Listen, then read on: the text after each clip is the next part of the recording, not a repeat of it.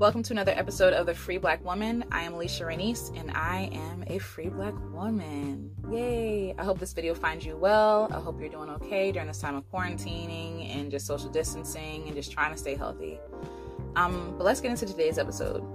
So we're going to actually talk about what freedom actually means. What does it mean to be free? And do we really know? Do we really know as Black women what it means to be free? For so long, and again, I'm speaking from a Black woman in America.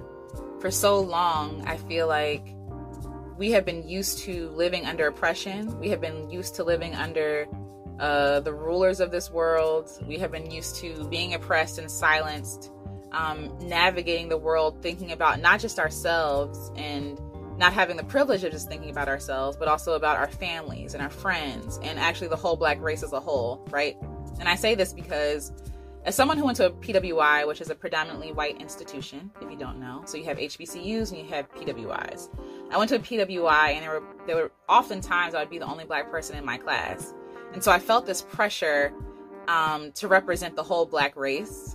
And I know, as we all know, all Black experiences are not the same. They're not created equal. But we can all identify with this idea of being a Black woman, right? And so everything I did was not for me. Like, it wasn't for me. Even going to school wasn't for me. I'm still representing my mother. I'm still representing my grandmother. And for a lot of people who are maybe like first generation to get a degree, it's like you have the whole weight of your whole family on your back, right? So even this, and so we're proud of it and we're happy to do it, but it's still this idea that we're not really free. We don't really have the freedom to mess up and screw up as other people do have that room to do. Because one, it looks bad as a Black person. When we see something bad happen on TV, it's like, oh my God, I hope they weren't Black. And then if they are, they're like, oh my God, like, you just set us back however much time. It's this pressure that a lot of Black people, I'm gonna say all, because it's not all Black people feel it, but a lot of Black people, I know I feel it, to represent their people well.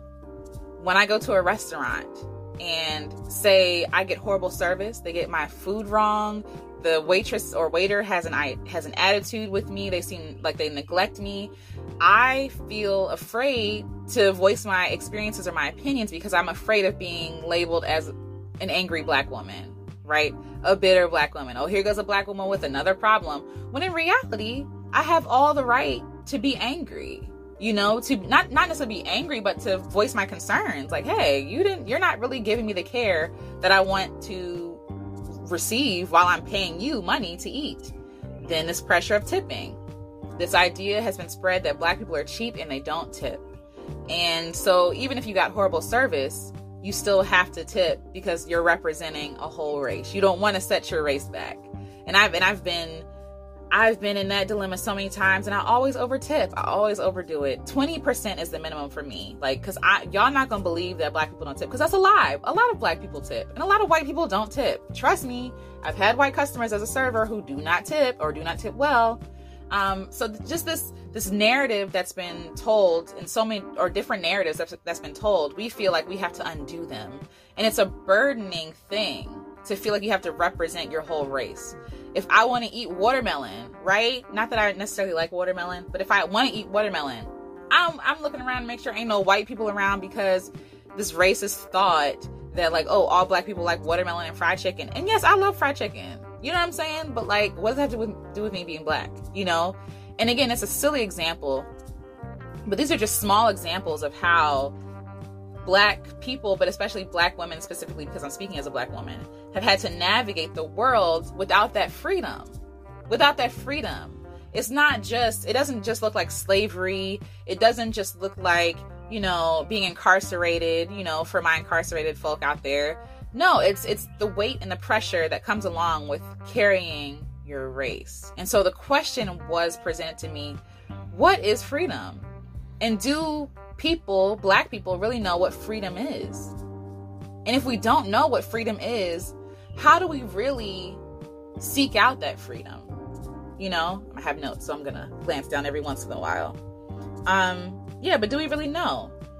And can we create our own freedom? And I feel like that's what Black people have done for years, right? We've created our own joys. We've created our own parties. You know, people were too broke to pay the rent. What we do, we throw a rent party. You know what I'm saying? We've always been creative and ways to enjoy oppression, not enjoy oppression, but enjoy ourselves in oppression.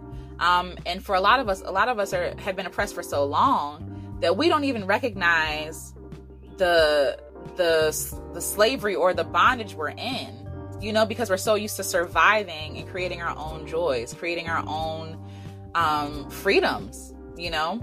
And it's a beautiful thing. It's a wonderful thing. I think it speaks of the resilience of Black people. It speaks of the creativity of Black people.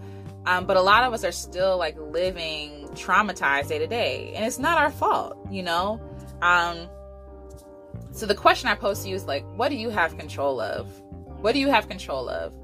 Because the fact of the matter is, and I hate to sound pessimistic, but I don't put my trust in this system to give me freedom. I don't.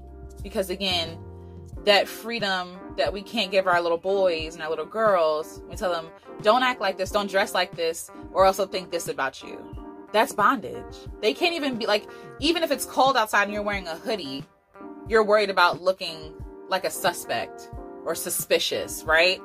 That's an example of how people are not free. People are not free here. So within the system, which is broken, what do we have control of? Like, how can we free ourselves?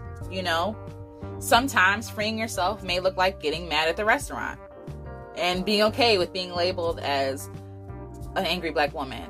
Because at the end of the day, what other people do think about you, even though it might hurt, that doesn't really define who you are. It defines who you are to some people, but to yourself, as long as you have knowledge of self and like this idea of who you are free. If you say you're free, you are free. Even if you're locked up, if you are free, you are free. You know what I mean? And it's the freedom that we have to define ourselves, which is why I wanted to create this project, because so long we've been labeled from the world, and also we've been labeling our sisters as these same titles because of what the world says is normal and what's not normal. And it's like, that's trash. Like, why would we ever use a system that's been used to oppress us as a means to define who we are and to rate our worthiness? That doesn't make sense. That doesn't make any sense. My story of freedom is still being written. I know there are a lot of ways that I'm still in bondage. I have to unlearn a lot of things that I thought were normal. We'll talk about further in more episodes, but a lot of things that I thought were normal are really just ways of oppressing myself and remaining in bondage. And when I tried to like buck the system or like to remove myself from it, that's when I got a lot of feedback. I got a lot of, oh, you don't want to do it. You're gonna shake things up. You're gonna shake things up. And so for so long, Black people had been tiptoeing and walking on eggshells to not stir things up, to not, you know, I think about my ancestors who lived in the era of Jim Crow, who couldn't stir things up, right? Who just had to like suck salt and take it, right? And we've been trained to do the same thing. And us speaking up for ourselves almost becomes offensive to other people, even other Black people, right? It's like, you stirring up the pot too much. You're making it bad for me here. You know, like, I'm good. No one's bothering me. But you don't even realize that you're sitting under oppression, right? How many people have lived in horrible circumstances in their lives and accepted that as the normal? Because they had to survive. They had to get by. And so when someone says, hey, this isn't right, you know, this is actually horrible conditions, a person might look at them and be like, you're ungrateful, you're disrespectful, and you're shaking things up, and you're entitled. And it's like, no, you deserve good things. You deserve good things. And someone jolting you awake to that reality is sometimes painful, because you realize, wow, I've been taking crap that I didn't have to take. You know, and again, I understand the privilege that we have now as people in this generation that our ancestors did not have. And I want to use that privilege that I have to hopefully free other people in the same way that I am becoming free, in the same way that I am unlearning, in the same way that I am unburdening myself and unburdening my friends and hopefully my children in the future, and my grandchildren. I don't want them to come up to realize that bondage is normal. It's not. I want to show them how broken the system is and to give them the tools to free themselves, and as I am becoming free. So this is not just, this is an experiment. This is me sharing my journey to freedom, but it's also other women sharing their journeys to freedom. And really defining what freedom is, you know, and what it looks like to be free in a system that oppresses you. You know, that's the research. That's the work. And I'm really excited to share this journey. And yeah, I hope this is helpful. I hope this is encouraging, and it's getting you to think about, in what ways are you not free? In what ways are you burdening yourself? What things feel heavy to you that you don't want a part of your life, that you've just accepted as normal for everyday life? And it doesn't have to be. You have a choice. You have a choice now.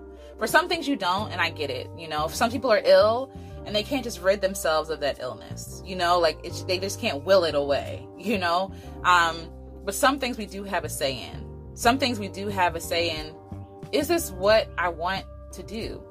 For me and my husband, and for a lot of other people out there, a lot of other Black women who I can't wait to share their stories. I know a woman, her name is Lisa.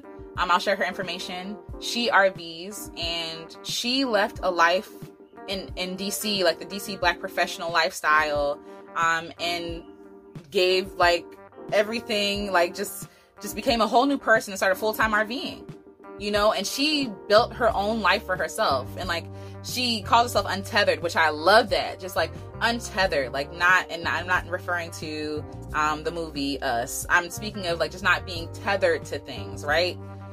This lifestyle was not serving her, and she woke up to herself, you know, and not, you know, putting other people down, but just saying, hey, this isn't the life I want to live.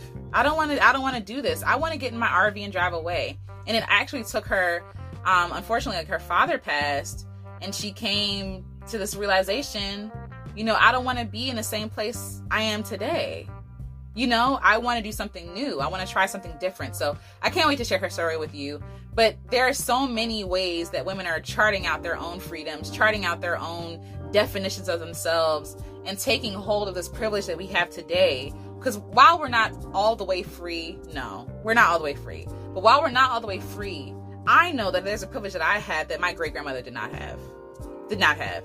And I'm trying to use that privilege for good. And if it sets other people free as well, that would be amazing.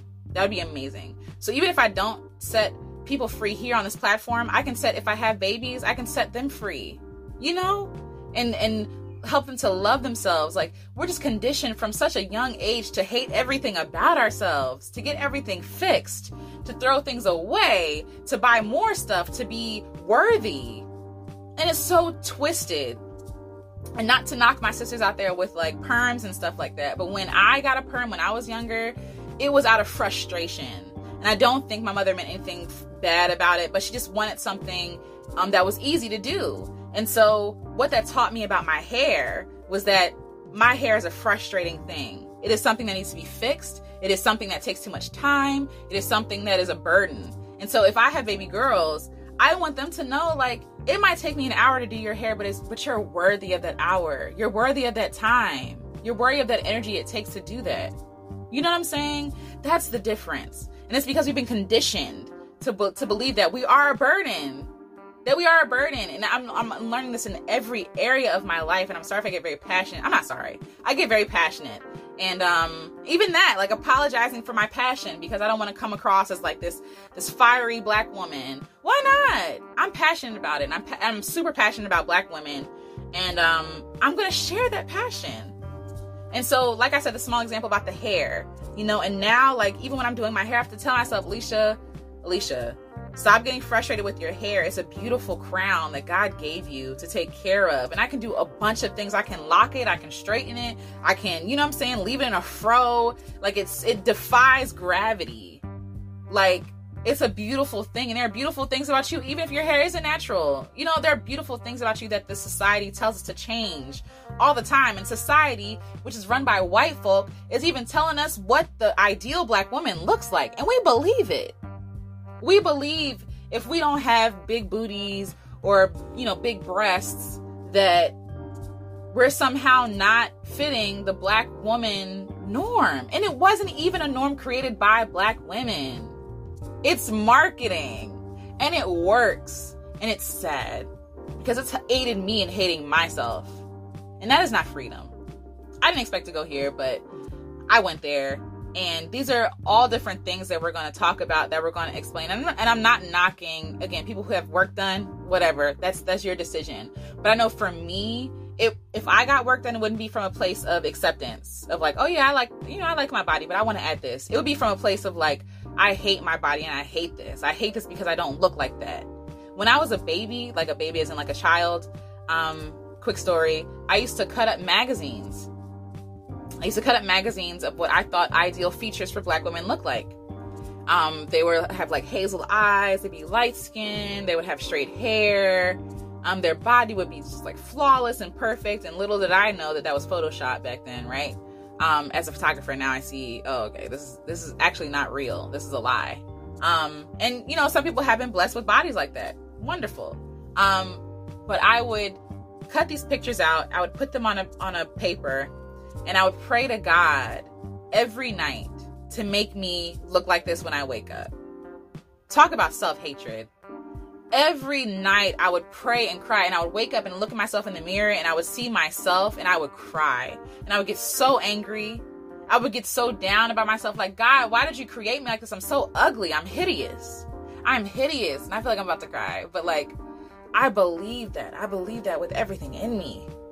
And I just think about how many other girls did the same thing. You know what I mean?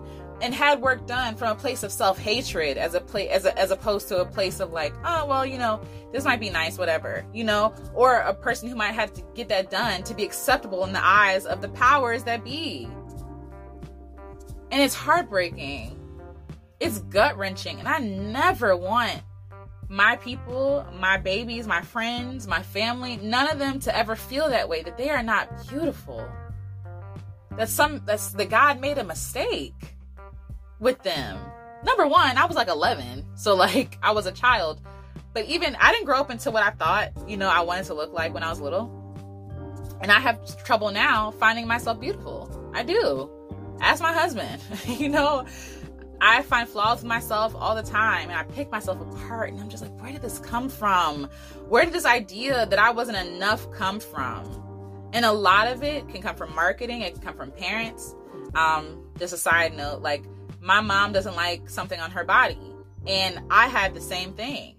And so hearing her talk down so much about this part on her body that she doesn't like made me, in turn, think that something was wrong with my part of the body that I had from her, that I inherited from her, you know? So she's telling me, oh, you're beautiful and whatever, but I hear her beating herself down and about something that she doesn't like about her body, and I had that same thing. So you think I'm really listening to her telling me that I'm beautiful? No, I'm looking at myself as flawed. And so because I know how that affected me, I know that if I have baby girls, I have to talk about myself in a way that's freeing, that's affirming, that's coming from a place of love, because it's not do as I say. It's babies do as they see. You know what I mean? And so I want my baby girls to know that they're beautiful, to know that without a shadow of a doubt, there's no flaw on you. There is no mistake. There's no mistake. You are knitted together. The Bible says you were knitted together. You know how much care and time it takes to knit somebody, like to knit something? I crochet, I don't knit, but I know each stitch, there's different kinds of stitches. Each stitch matters. If one stitch is off, then the whole thing is off, right? Care and effort. It took 9 months to make you. 9 months to make you. You know, some people are born before then, and maybe God was like, oh, I'm done, you know? But no, like it took 9 months to make you, and to make you so perfectly and heavenly in his eyes. Like you're literally made in the image of God, right? And we know this on paper, but we tear down ourselves all the time. And therefore, are we not tearing down God? And not saying that we should put that pressure on ourselves, but what are we saying about our creator? That he made a mistake. God, you're holy. There's no flaw in you, but you're flawed by how you made me. So therefore there is flaw in you, and it clashes. It can't exist, you know? And if we are to respect other people because they're made in the image of God, are we not saying something about God and them when we clown them or we tell them they're ugly and all this other stuff? Like, anyway, I'm ranting at this point, but I am on a mission. I'm on a mission to spread this fiery passion that I have to other people, to have Black women heard and respected and honored because they are worthy. Because you are worthy. I don't care what nobody told you. You are worthy. People have made me feel like garbage. People have made me want to kill myself. But you are worthy. So I get it. but you are worthy. Even when it doesn't feel like it, you are worthy. And I just kind of want to get this point across. Like, every person I come in contact with, I want them to feel like they're worthy. I want them to feel like they matter. I'm sorry, because I know what it feels like to not. I know what it feels like to feel like you don't, to feel like you're an option, to feel like you're a burden, like you were born a burden. And it's not true. It's not true. So, as we journey along, I'm hoping that the stories that are told, the experiences, the tips, the passion that is shared, lights a fire in you to, one, love yourself, but also to love others. And hopefully to love the God that made you. You know, I'm the creator that made all of us in his image. So yes, so thanks for this time. Thanks for listening. Thanks for letting me be my fiery, passionate self. And until next episode, I will talk to y'all soon. Bye.